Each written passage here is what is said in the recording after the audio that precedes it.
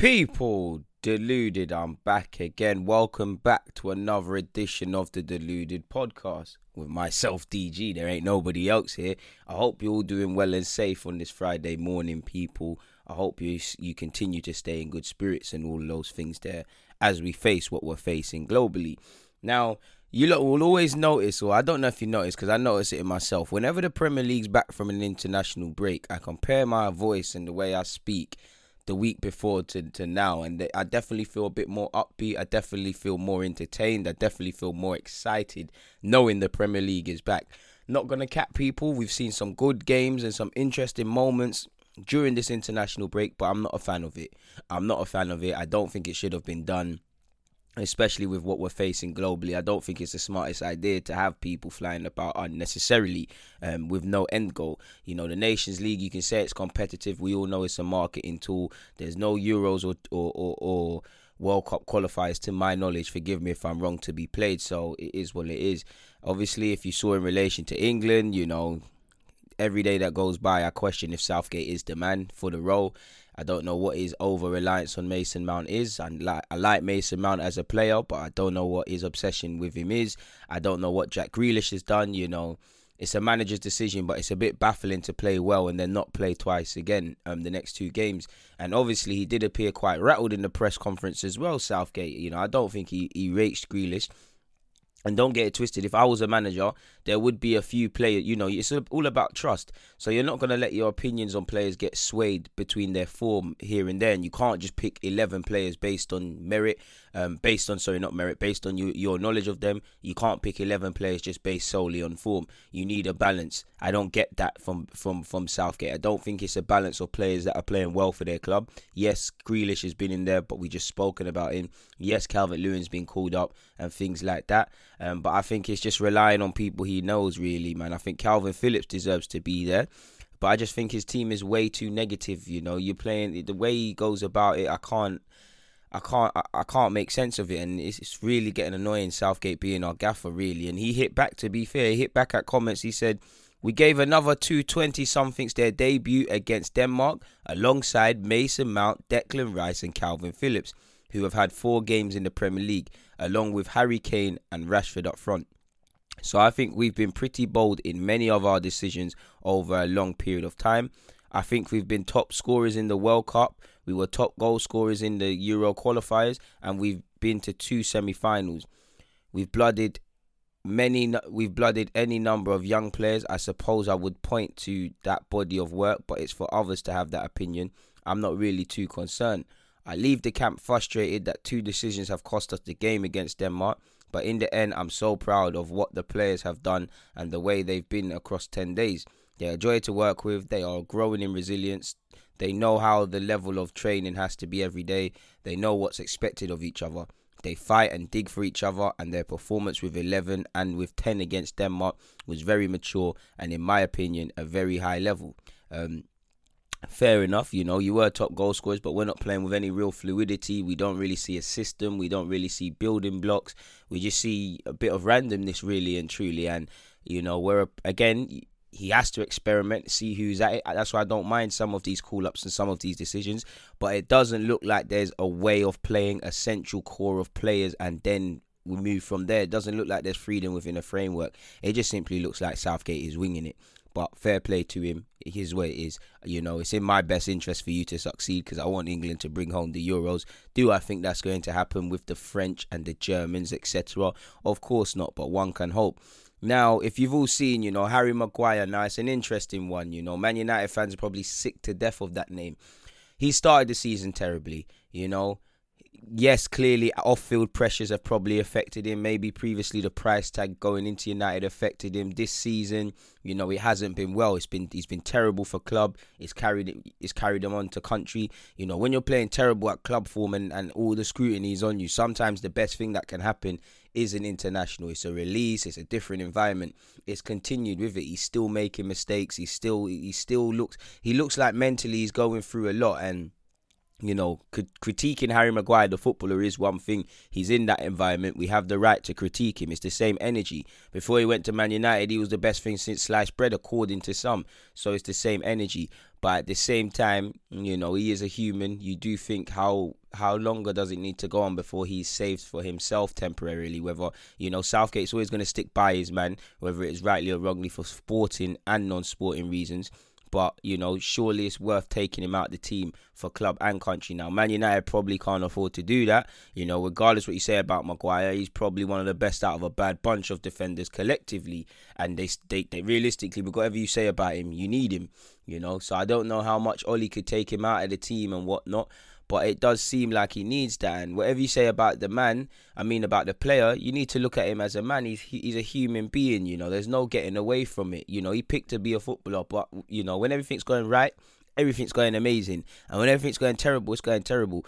And whether I like Harry Maguire or not, I never like to kick a man when they're down. I never like to see somebody failing, to which he is. I would say this to him. He needs to remember in his darkest of times, in his darkest of moments, he's a Premier League winner. He's played Premier League football. He's come through at Sheffield and things. So there is some ability in you. You need to find that deep within and pull back. It's never nice. Of course, I find it funny, him playing terrible. Of course, especially because it's not an Arsenal player playing terrible. But it's sad on a man. Because you should be smiling, You're playing for Man United, you're playing for England, you're a professional footballer. You should relish every day at work. And I think he's still like that. But let's be honest, if he was in that situation, you dread it, and there's no getting away from it. He's got friends and family. They're football fans first, so they're probably gonna tell him, effing hell, mate, you play crap. He's a professional athlete. You know yourself whether you've played good or rubbish.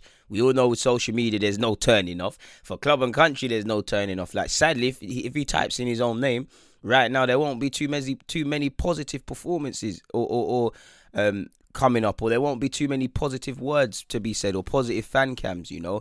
At the end of the day, the only opinion that should matter is his own, as long as he believes in himself. And he should only, as long as poor as you are, if Ole Gunnar Solskjaer still believes in you and Southgate still believes in you, together with what I've previously said about being a league winner, that's all you need to maintain, as hard as it is. And obviously, it does raise the question in relation to mental health. Now, I'm not going to lie, as much as I sympathise with Harry Maguire, the way I'm hearing Jamie Redknapp and all of these people talk about kind of wrapping up Harry Maguire in cotton wool, I'm not saying this right. I'm not saying this wrong, because it is the right thing to do. But it's interesting hearing the way they speak and how they're, players that go through the exact same thing. It's interesting how it changes according to whatever. Because Callum Hudson-Odoi wasn't afforded this, let's look after his mental health. Neither was Paul Pogba, There's several, neither is Raheem Sterling. So it's interesting to hear, according to who you are, the luxury that one there affords. We do need to have a debate about just accepting that players are human and maybe easing off them a bit. Maybe footballers in the future, I don't know if there's any training courses, but I do think there needs to be training courses around social media. Not how you necessarily handle it, of course, make sure you don't say dumb stuff, etc. But, not looking at it, potentially, not searching your own name, doing several things where, as a footballer, there's no turning off. You had a good game. It's great. There's thousands of clips, thousands of people atting you. But the same token is there. There's no switching off. So I probably, if I was a baller, I wouldn't have social media, to be fair with you. If people want to talk, let them talk, man. I wouldn't want to listen to it at all, because it's a madness. But moving away from Harry Maguire, from England, and staying with England slightly, Marcus Rashford, very disgracefully by the government, his plea to extend free school meals to those most in need, children who cannot decide their reality. If they're a grown adult and they've made choices in life, I do think you should still help people. But I could say, all right, cool, they're children. Children can't help being born into wealth or poverty. Every child should have a level playing field. And, if not a level playing field, at least make sure everyone's got a decent bit of food in their belly. Kids need energy. Kids need energy for learning. I'm no scientist and all these things, but there is studies, lack of food, lack of breakfast, lack of access to fruit and nutrition affects your learning, affects your ability to comprehend things. It's not the be all and end all. Of course, there's probably some smart youths out there that just eat Monster Munch breakfast, night and dinner, but you get the point.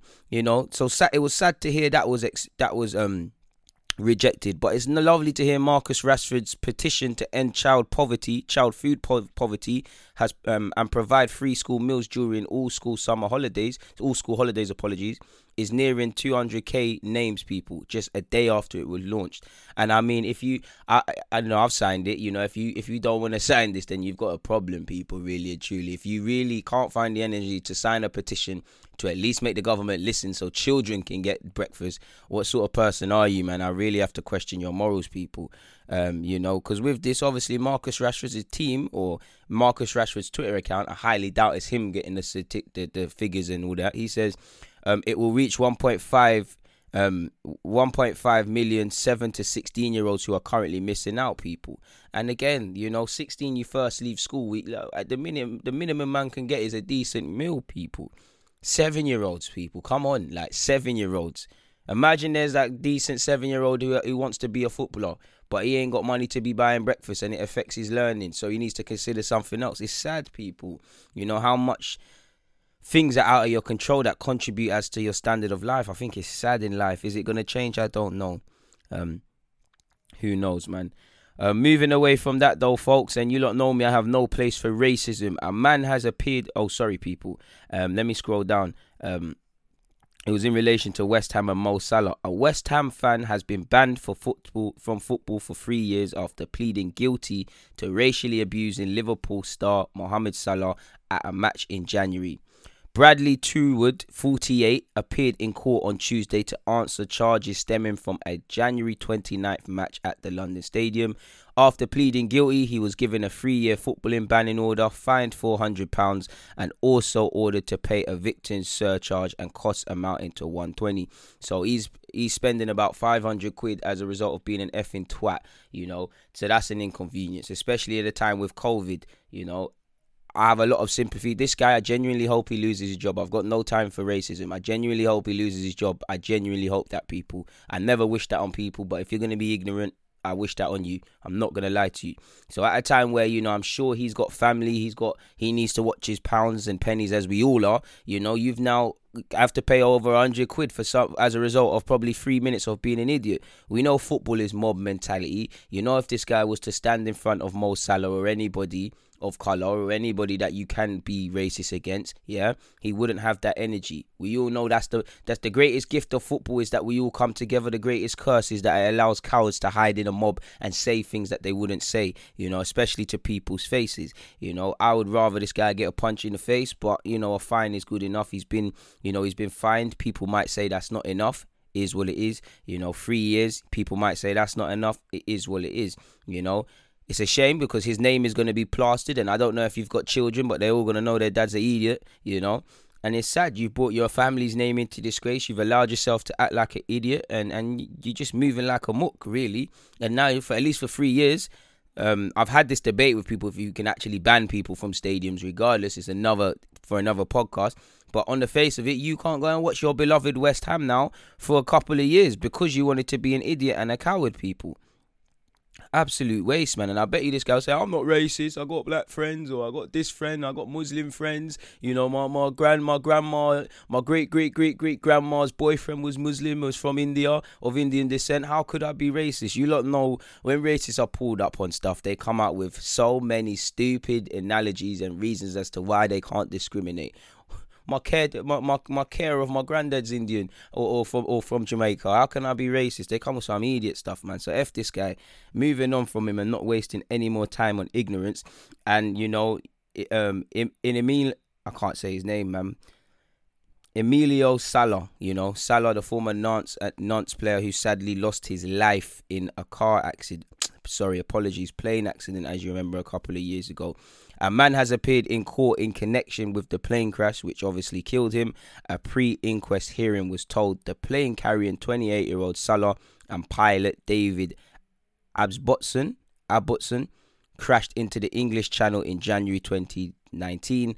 David Henderson, 66, has pleaded not guilty to offences under the Air Navigation Order in September. The full inquest at Bournemouth Coroner's Court was adjourned until after trial in 2022, and a lot of court cases in general are being delayed to 2022 because of COVID. That probably affected it and played for such people. So we'll have to see what happens in that regards.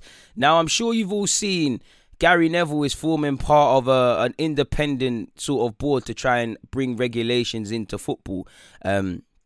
He's previously said football has proven incapable of governing itself and distributing money fairly, and he's obviously joined forces in calling for an independent regulation of the game. He's trying to form an 8-man group which comprises of former board members of several footballing associations and also MPs. You know, some people that make it up include Andy Burnham, David Davis, and David Bernstein. They're calling it Saving the Beautiful Game, Manifesto for Change. Apparently, the key recommendations are create a new regulatory body for football that is independent of the current structure of the game, decide on new ways of distributing funds to the wider game based on the funding formula, and fair levy payable by the Premier League. I mean, you can't that sounds like equality. You can't disagree with that first bit. Moving away from that, set up a new and comprehensive licensing system for the professional game. Review causes of financial stress in English football, including parachute payments and salary caps. Not heard one thing about clamping down on racism and diversity within the game yet, people. Here we go. Implement governance reforms at the FA which are essential to ensure it is fully independent, diverse and representative of the English football game today. Not to make it a thing about race, but again, I'm sorry, but me as a young black man, I don't, football's a universal game and colour isn't a thing, but me as a young black man, when I hear diversity, when I hear calling for change, I'm pretty sure, forgive me if I'm wrong, if I look at this 8-man team, there isn't going to be one person that necessarily reflects me in today's football. There might be people that I agree with, people that I might come with, but there's no one that directly affects me and with that directly affects football. I say this, we have to call a spade a spade. The new buzzword is diversity, especially in Black History Month. It's all diversity. What diversity? Look at a team like Arsenal. Go and look at the players on the pitch, people. And then as you get up the levels from coaching staff to boardroom, the diversity begins to phase out. Even Edu, when Edu put a picture up of how the whole transfer team was working, I was happy because they confirmed the signing of Partey, and it's nothing to do with Edu. But I looked around and I said, where's the diverse faces? Why, what is going wrong? Why aren't they in these positions? Why is it always we're seen as tools? The tools are the players, but you're not seen in any positions of power. So that diversity one is what grabbed me, because I can probably guarantee there's probably one woman, two max, one woman that's on that board is probably a middle-aged white males, with all due respect. Again, they need to be represented. They're a part of football, but that doesn't reflect me, really and truly. So that whole diverse stuff and representative of football today is just a buzzword. Either way, it said liaise with support organisations. I don't mind that, because you want greater transparency between the fans. I don't mind if they're talking about redistributing funds and all of these things to ensure there's integrity in the game and money goes everywhere that it needs to go. Not sure for salary caps, personally, people. I don't agree with that. Many people calling for salary caps in their own industry wouldn't call for such. And for me, what the footballers make are pennies compared to the clubs. Do you think Ozil is going to get 350 grand a week if Arsenal weren't $1 billion company? Realist, think about it, people. We don't see people, because maybe it's because the players are the ones in our direct eyesight, but you can call them money grabbers and whatnot, but the owners of these clubs, we've seen it with the way the Premier League and these owners are trying to fleece us for matches, season tickets. During this pandemic, there's been several incidences where we've shown that they lack integrity. They just simply don't care about fans, And footballers earn pennies, and at least, if anything, these footballers are the ones with a closest smidge to reality. And let's remember, footballers are always killed. But who was the first set of sporting individuals clamoring around to donate to food banks, physically going around with food banks, raising stuff for causes, even with what Marcus Rashford is doing? It's always shut up and stick on football. But if you shut your mouth and see what footballers are doing, it'd be decent. So in theory, all this stuff he's saying sounds good, people. It all sounds good. But speaking to Sky Sports, Gary Neville said, the principle is that we don't trust that football can govern itself and create the fairest deal for all, whether that's the Premier League, EFL clubs and non-league clubs or fans. And I will say, is Gary Neville not a co-owner of a football club? Again, that gives him a reason to be in the room. But cynics might say, is that not a conflict of interest? Surely it is, people. Who knows? Apparently, it has been proven that over this past 6 months that football has struggled to bring everyone together and proven to be incapable over a 25-30 year period of transforming the money in the game into something that works for everybody. I can't disagree with that. Apparently, clubs from League One, League Two and the Championship have also turned down the Premier League's 50 million bailout and have told the EFL board that they will decline any help which excludes any of its members. Apparently, the Premier League has offered grants and interest-free loans totaling around 50 million to clubs in League One and League Two, but has made no funds available for clubs in the Championship. Apparently, a CEO of a club of one of the clubs in the Championship said that it's simply an attempt to create a divide between the Championship clubs and those in League One and Two, and it probably is divide and conquer sort of thing, people. So we'll have to see, people, but it's an interesting one as well, because if you just look at what the EFL said in a statement on Thursday, they said EFL clubs today have met by division to discuss the conditional offer put forward yesterday by the Premier League in respect to the financial support required as a result of the COVID-19 pandemic. The need for continued unity across the membership base was fundamental to discussions across all three divisions, and therefore there was a strong consensus that any rescue package must meet the requirements of all 72 clubs before it can be considered in full. The league has been very clear in its discussions of the financial requirements needed to address its lost gate receipts in 2019-20 and 2020-21, and why EFL clubs are appreciative that a formal proposal has now been put forward. The conditional offer of 50 million falls some way short of this. The EFL is keen to continue discussions with the Premier League to reach an agreement solution that will address the short-term financial needs of all our clubs and allow us the ability to consider the long-term economic effects in parallel that specifically look to achieve a more sustainable EFL for the future. Which is crazy, people. And some people have even said, apparently, if you listen to Preston's advisor Peter Ridsdale, he said several Championship clubs could fold by Christmas unless they get funding, people. He said, my guess is there are at least half a dozen clubs that when it gets to Christmas and there's no solution, a number of them may well fold or go into administration, which is crazy, people. So yeah, it's also worth remembering Premier League clubs have rejected Project Big Picture, people, which I'm happy with. Like Arsene Wenger perfectly said, a lot of heat is directed at Manchester United and Liverpool as the two clubs frontlining, and that very well be true. But when you look in the details, this has been in the brinks for a while. It's not two clubs. It's a couple of clubs. And what some clubs have done, because of they've seen the backlash now, they're staying quiet and they're acting like they're not involved now. It's not just two clubs. As much as Liverpool and United might have wanted to make this a reality, we could not have got to this point if couple other clubs didn't agree, or if they didn't necessarily stand to benefit, didn't mind it. Let's look between the details. But nonetheless, I'm happy Project Big Picture has been rejected, because we know football is elitist. Those of you like you lot listening to this and myself, football don't look after us no more. We love football, whether we're doing season tickets, buying the new shirts. I think more expensive than all of that stuff, even though we could put our finances elsewhere, our time. We're talking about football all day, every day, whether we win, lose or draw. I'm making videos. I'm making podcasts. I love football for what it's worth.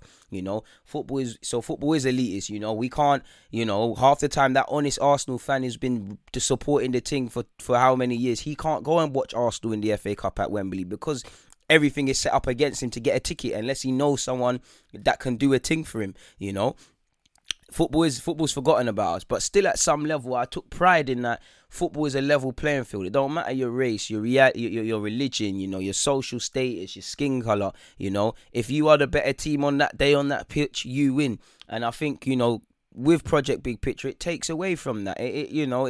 I'm an Arsenal fan, so at some level I stood to kind of benefit from this if it was implemented. But we don't deserve to be things handed to us. It just screamed of the big six are going to bully up the thing. They're just going to be able to focus on commercial because, if any of these clubs, we all want our clubs to be the envy of the world or the league. If you want that, achieve it on the sporting front and everything takes care of themselves. It seems like several clubs want the benefits that come with that without actually doing it. And it just seems like the top six would lobby and bully everybody and just, further move them away when I like that the Premier League is, you could call it competitive, Leicester got smacked one week against West Ham. They smacked Man City the other week. Do you get it? Everyone can beat everyone. There's been a new winner in sorts. One of the hardest things is to retain the Premier League. In terms of entertainment, it's amazing, Aggression, intensity, randomness. These are all things that the Premier League has over every league. Actual quality is another debate.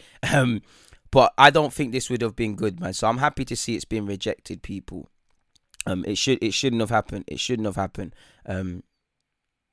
So we'll have to see, man. We'll really have to see what happens, man. Project Big, for what it's worth, Project Big Picture would have seen a 250 rescue fund given to the EFL and 25% of all future revenues, with the top flight simmed down to 18 teams, people. Which again, I know many people are not necessarily not against trimming the amount of teams in the league, which I've heard plenty of reasons for, plenty of reasons against, people. So it's an interesting one depending on how you look at it.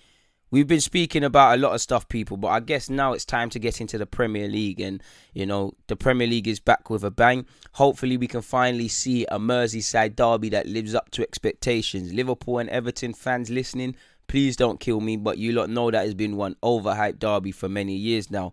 I hope with Carlo Ancelotti's new team and the way they're playing, and Klopp should feel that there's a target on their back. Every team wants to see them fail. I hope the floodgates open, and I hope it's a great game for the neutrals, man.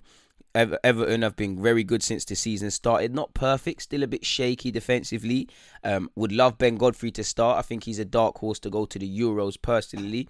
But I'm keen to see, man. Can Hammers do it in the big games? Can Doucouré make the difference in the big games? Are Liverpool still at it? Can they bounce back? Do you get it, people? It's going to be an interesting one. Very rarely do you get to say this is first versus fifth, and Liverpool are the team fifth. You can't complain from an Everton perspective. 4 games played, 4 victories, 12 points.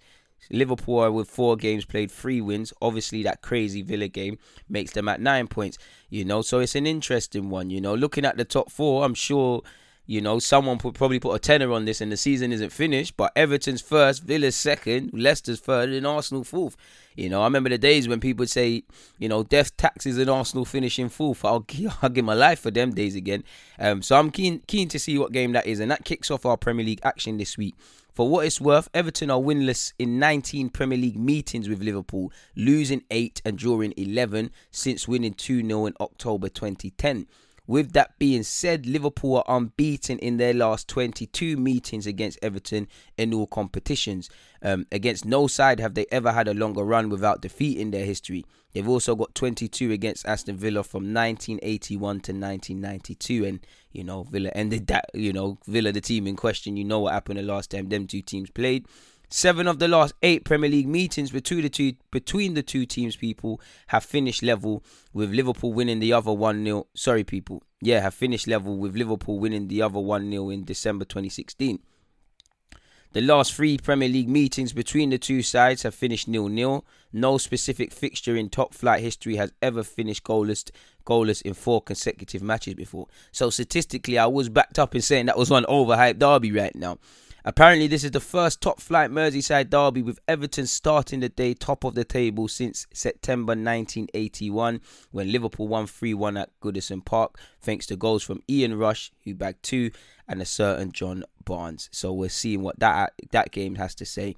Southampton are always capable of some unknown. 7th place Chelsea welcome 11th place Southampton. Southampton have won 2 games this season so far and also lost 2. Chelsea have suffered 1 defeat, drawn 1 and also won 2. They're still suffering from teething problems as a result of the mass changes they made, and there's still question marks over Lampard.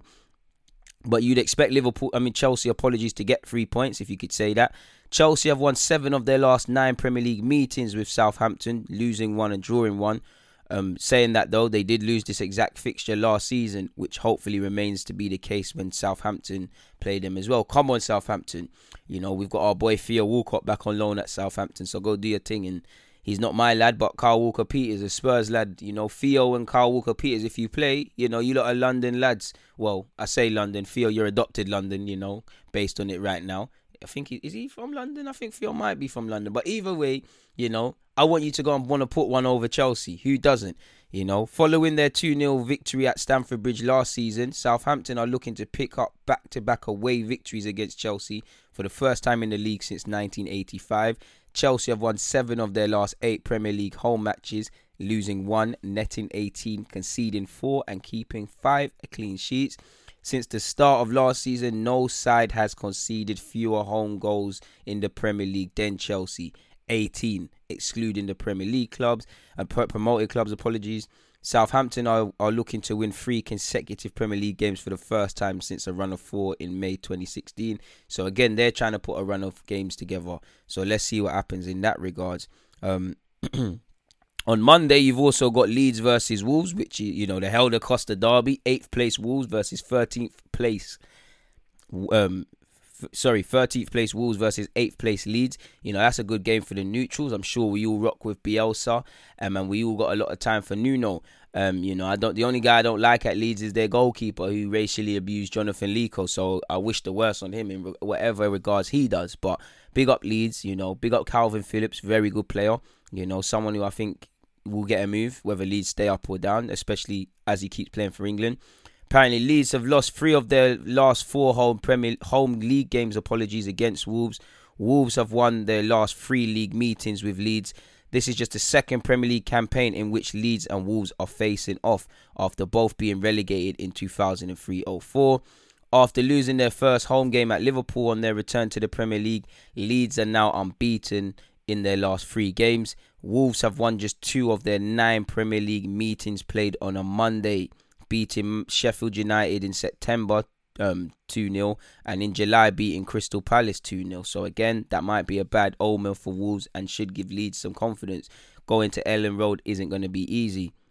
On Monday as well, people, you've also got West Brom against Burnley, which again isn't the most glamorous of fixtures. 17th place West Brom against 18th place Burnley.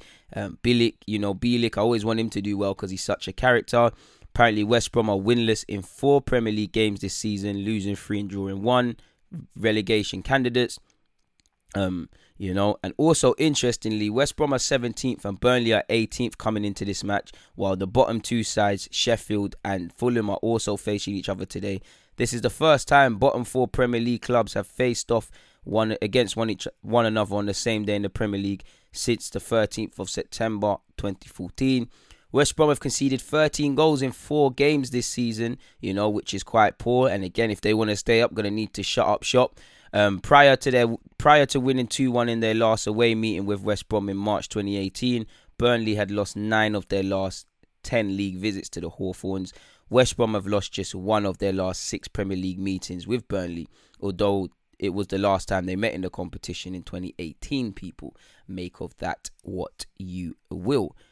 Leicester play Aston Villa, people, and that's due to be an interesting one. Villa firmly sit in the top 4 right now in 2nd place. Leicester are 3rd, so it's a top half clash right now. Wonder what that game is going to have. That's a good game for the neutrals. Leicester have won 4 of their last 5 Premier League meetings with Aston Villa. Aston Villa have won just 1 of their last 11 away to Leicester. None of Leicester's last 8 Premier League meetings have been drawn, with the Foxes winning 4 and losing 4. Villa are looking to win their first 4 Premier League games in the campaign for the first time since 1930-31, when they scored a record of 128 goals within a single top season, but finished 2nd to Arsenal. So if that means Arsenal are going to win the league, why not, people? Also worth mentioning, Aston Villa are unbeaten in their last 7 Premier League games, people. So they've got a bit of a run going and whatnot. Sheffield United will face Fulham, and Sheffield United, it's not been the best of seasons, 19th versus 20th Fulham. Both teams need to get it together, people. It's as simple as that, people. London clubs have lost each of their last 10 Premier League visits to face Sheffield United at Bramall Lane. Fulham have won both league meetings with Sheffield. The last time the teams faced each other in 2017-18 was in the Championship. The home side, has won both previous Premier League meetings between the 2 sides. So we're keen to see what that one has. Sheffield have lost their last 7 Premier League games. They've never lost 8 league games in a row in their history, and they need to bounce back. I don't want it to happen, but as much as they love Chris Wilder and he's done great things, football's a fickle business. eight defeats, even 7 defeats. Another manager at another club loses their role without a doubt. So the question marks are going to start to be asked of Chris Wilder and his men if they don't show an improvement starting on the weekend. Newcastle against Manchester United, and I'm sure Man United just want to win and shut up shop. Newcastle are probably buzzing. They've made Saint-Maximin sign a new 6-year deal. It's going to be an interesting game, and obviously I hope Newcastle win. Newcastle have won 2 of their last 3 Premier League home meetings against Manchester United. Man United lost this fixture 1-0 last season. They've not lost back-to-back games away to Newcastle since 1987. This is also the first time Newcastle are facing Manchester United in the Premier League game while above them in the table since December 2013 when they won 1-0. Newcastle have had fewer shots on target than any other side in the Premier League this season. However, they've netted 6 goals, meaning they've scored with a league-high 75% of their attempts on target so far. Man United's defence has been poor. They didn't sign a centre-half. They've got no coach that can coach them defensively, so is it any surprise? Manchester United have shipped 11 Premier League goals so far this season, with only West Bromwich Albion with 13 conceding more. It's the second most the Red Devils have ever conceded in 3 games in a Premier League season. So again, negative statistics, which doesn't make for good reading at all. You've also got Spurs against West Ham, a London derby kicking off at 4:30 on Sunday. Interesting ones. I'm sure a big talking point is Gareth Bale. He's back in training. Jose said they're going to manage him well. I think he's going to be a great addition or re-addition to the Premier League. I don't think it's going to be the same Gareth Bale necessarily breezing man out on the flanks. I still think he's going to still outpace people, but I think his game's going to change. I think he's going to play more inside. I think he's going to find more half a yard for himself, more link-up play. I think he's going to bag, he's a great player. I think he's going to do well, at least for now until his form dictates as to whether he's been a good signing or not.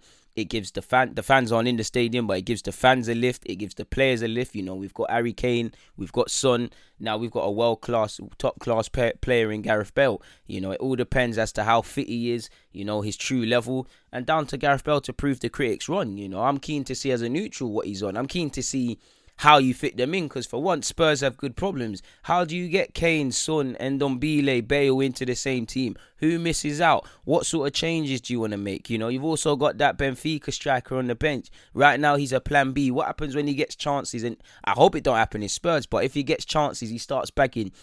As a manager, you want good problems. A lot is said about Levy and spending money. Definitely for me under Pochettino, I didn't see a window like this sort of thing in that you're trying to address all areas. Jose can't complain. Yes, Spurs squad isn't perfect. Yes, there's still problems that persist. But Levy's got his finger out and addressed almost every, I'd say only centre-half probably if I was a Spurs fan, an area I'd be looking at, Bale coming back on loan is a madness. They've signed a backup striker. Even Bale could have played up there. So immediately the pressure isn't on Kane as much and have to overplay him. So it's fully on Jose this season in my opinion. For what it's worth though, Tottenham have won both Premier League meetings with West Ham last season. They last won 3 in a row against West Ham with a run of 5 from 2008 to 2009, March of 2008 to December of 2009. Only Fulham with 7 have West Ham won more Premier League away games than they have against Spurs. Spurs have lost just 3 of their last 27 home London derbies in the Premier League, which is quite a good statistic. West Ham have lost 7 of their last 9 League London derbies since the start of last season. Tottenham are winless at home so far this season, scoring just once and conceding twice. This is a stark contrast to their away form, which has seen them win both games by an aggregate score of 11-3. Now, obviously, that battering Man United obviously sways that statistic. But that's a weird one. I'm sure, home form is central. I remember a season Spurs had a good year where they didn't lose at White Hart Lane, and I think they got top 4. It was that year where you really saw their back 4 or whatever it was with the 2 Belgium lads in Toby Alderweireld and Jan Vertonghen. Kyle Walker was really playing well at Spurs, and as was Danny Rose. That's the sort of form that sees you get top 4. You've also got Crystal Palace against Brighton, people. Graham Potter against Roy Hodgson's men. Crystal Palace are looking to secure consecutive league victories against Brighton for the first time since September 2011. Brighton have lost just 1 of their 5 top flight away games against Crystal Palace. At just 31%, Crystal Palace have the lowest average possession in the Premier League, while they've also played the highest percentage of long passes so far in the Premier League at 19%. Having won their opening 2 Premier League games this season, Crystal Palace have since lost their last 2 in the competition by an aggregate score of 1-6. Brighton have lost their last 2 Premier League games, last losing 3 in a row in November 2019. Apologies. And saving the best till last. Hopefully we win. Master versus Apprentice. 4th versus 14th. Never would have thought Man City would be 14th and Arsenal would be 4th. Arsenal against Man City. Last one there in 2015. You know, our away form against the top 6, or just our form in general against the top 6, is one of the components that's going to form a cocktail as to whether we're going to get top 4. Positive or negative cocktail. We know holding leads, we know clean sheets, not drawing, starting well, playing in big games and away from home are just some of the problems. And I don't think there's been a better time to play Man City. Now we need to respect that because, you know, City have started the season a bit shaky. They've had the international break. They're going to want to hit back. They're going to be seeking vengeance. You know, there's question marks over them. When you're backed in the wall, you either turn around and fight or you curl up. And I think Pep Guardiola wants to fight. There's question marks over him as well as collectively. You know, I'm questioning the players. I don't think Arsenal have any divine right to win, but I think to have any chance, I don't think we should go there and sit back. I think we obviously be sensible, but have a go. Don't just respect them and say they've won leagues, they're top class players. Have a go. You look at Leeds and Leicester. In both of those games, in the first 20 minutes, both teams could have been put out of it by Man City. Man City didn't take their chances, and that's something Pep's probably banging home to the boys, but they didn't take their chances. But specific to the 2 oppositions they faced, they sat back and soaked up the pressure, and there was heart and mouth moments, and they were clinging on. But at some point, for me, it came at half time for the Leeds one, and I can't remember the Leicester one, but they stopped sitting back. They thought about the football they can play, and Leicester put them to the sword. Leeds, Pep was scared. Pep brought on how many defensive... When last did you see a game at 1-1, Pep versus a newly promoted side, and he's bringing on Ake and all these defensive choices? He knew a point at Ellen Road was a good thing because they very well could have lost that. So that proves you need to try. I've seen, City had to work very hard to lose against Leicester. They had to work very hard to draw against Leeds. We made them, they won 3-0 again after the restart against us. And that was the easiest 3 goals they've probably scored. So let's have a go. It's all about the credibility and performance. We don't shoot enough. I want to see us bloody shoot in this game. I want to see us bloody shoot. It's question marks because it's the first time where people expect us to lose. There isn't too much question marks on us if we lose necessarily. All of them are going to be on Pep. We're all questioning him. I've been saying it. I rate him as a manager, but he needs to put respect on his name. Use this to your advantage. There's not that on the best of days, there's hardly any fans in the Etihad. With hardly any fans being there, it's even better for Arsenal. We need to improve our away form. I hope Aubameyang gets back to goal scoring because, I think he's never gone more than 4 without scoring, and I think he's approaching that, if not already. Since he signed his new deal, he ain't scored. So, big man, patting up City again for us. Not that I'm questioning him. I want to win, but it's going to be a fantastic clash, and it is one of them gut-wrenching ones that you wish didn't come in it, but you've got to play these 2 teams twice. We've got Liverpool once out the way. Let's go and get one game against City out the way. And on a serious note, I want to beat them in the league, people, because you look at it, like I said, we've got to go into games like this and get a positive result if you want to get top 4, put more of a fight into top 4. Apparently, Man City are unbeaten in their last 9 Premier League meetings with Arsenal, drawing 2 and winning 7, since obviously losing in 2015. They've scored at least twice in all 9 of these games, people. Arsenal have lost their last 6 meetings with Man City, shipping 3 goals in 5 of those 6 games. They last had a longer losing run against opponent in the league versus Ipswich in 1974-1977. So again, negative history. Go and put it right. Arsenal have won just 1 of their last 9 away league games against Manchester City. They've lost all 4 at the Etihad against Pep Guardiola. Negative statistics that you should endeavour to go and put right. This is the third of the 4 Premier League games this season that Man City are starting a day in the bottom half of the table, as many as their previous 375 matches in the competition. Man City have won just 4 points from their 3 league games this season, their lowest total at this stage since 2010-11, meaning only twice in their league history have the Citizens lost both of their opening league home games in a season. So hopefully Arsenal will do the thing. But that's that in relation to, pre-game and whatnot. I think it's the deadline day for domestic transfers, and you're seeing a lot. You're hearing Harry Wilson could be going to Swansea or Cardiff. Casey Palmer could be going to Swansea. Joe Rodon, I can't say his name. Swansea could be making a move. I'm actually not sure if Ben Rama's deal has been completed, but we're led to believe that is done. There's a lot of things, people. But in relation to the transfer speculation, just general ones, apparently Chelsea were keen on a move for AC Milan's Italy keeper Donnarumma before signing Mendy, and could still try to tempt him to Stamford Bridge when his contract expires next summer. Dortmund are not prepared to sell 20-year-old winger Jadon Sancho in January. Harry Maguire will not ask his manager Ole Gunnar Solskjaer for a break despite the difficult start to the season. Paulo Dybala is of interest to Chelsea, who you've seen apparently they want to go for Haaland in January or when he becomes available. Paul Torres of Villarreal, the Villarreal and Spanish international defender, again is linked with Arsenal and Man United. And the Daily Express, claims Arsenal want to beat Manchester United to the £35 million signing of the 23-year-old in January.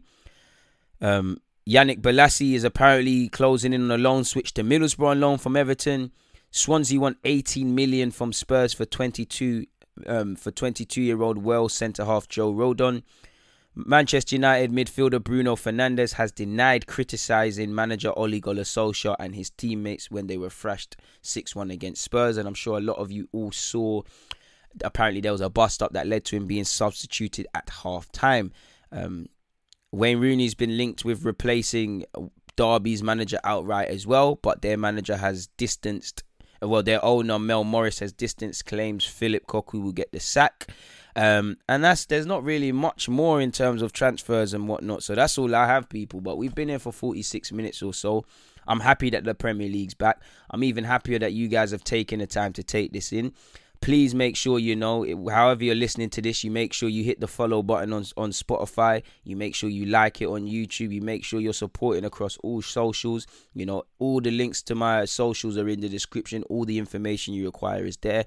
It's been a fantastic podcast, people. I'll probably be back on the Monday. In fact, let me not lie. Tuesday morning we go again when all the Monday games are finished. And whatnot, typically on a Tuesday and a Friday I do this little podcast thing, so make sure you put that in your diary or you set a reminder that you're always looking out for such. But it's been a fantastic time speaking with you lot, people. I'm going to keep it moving though.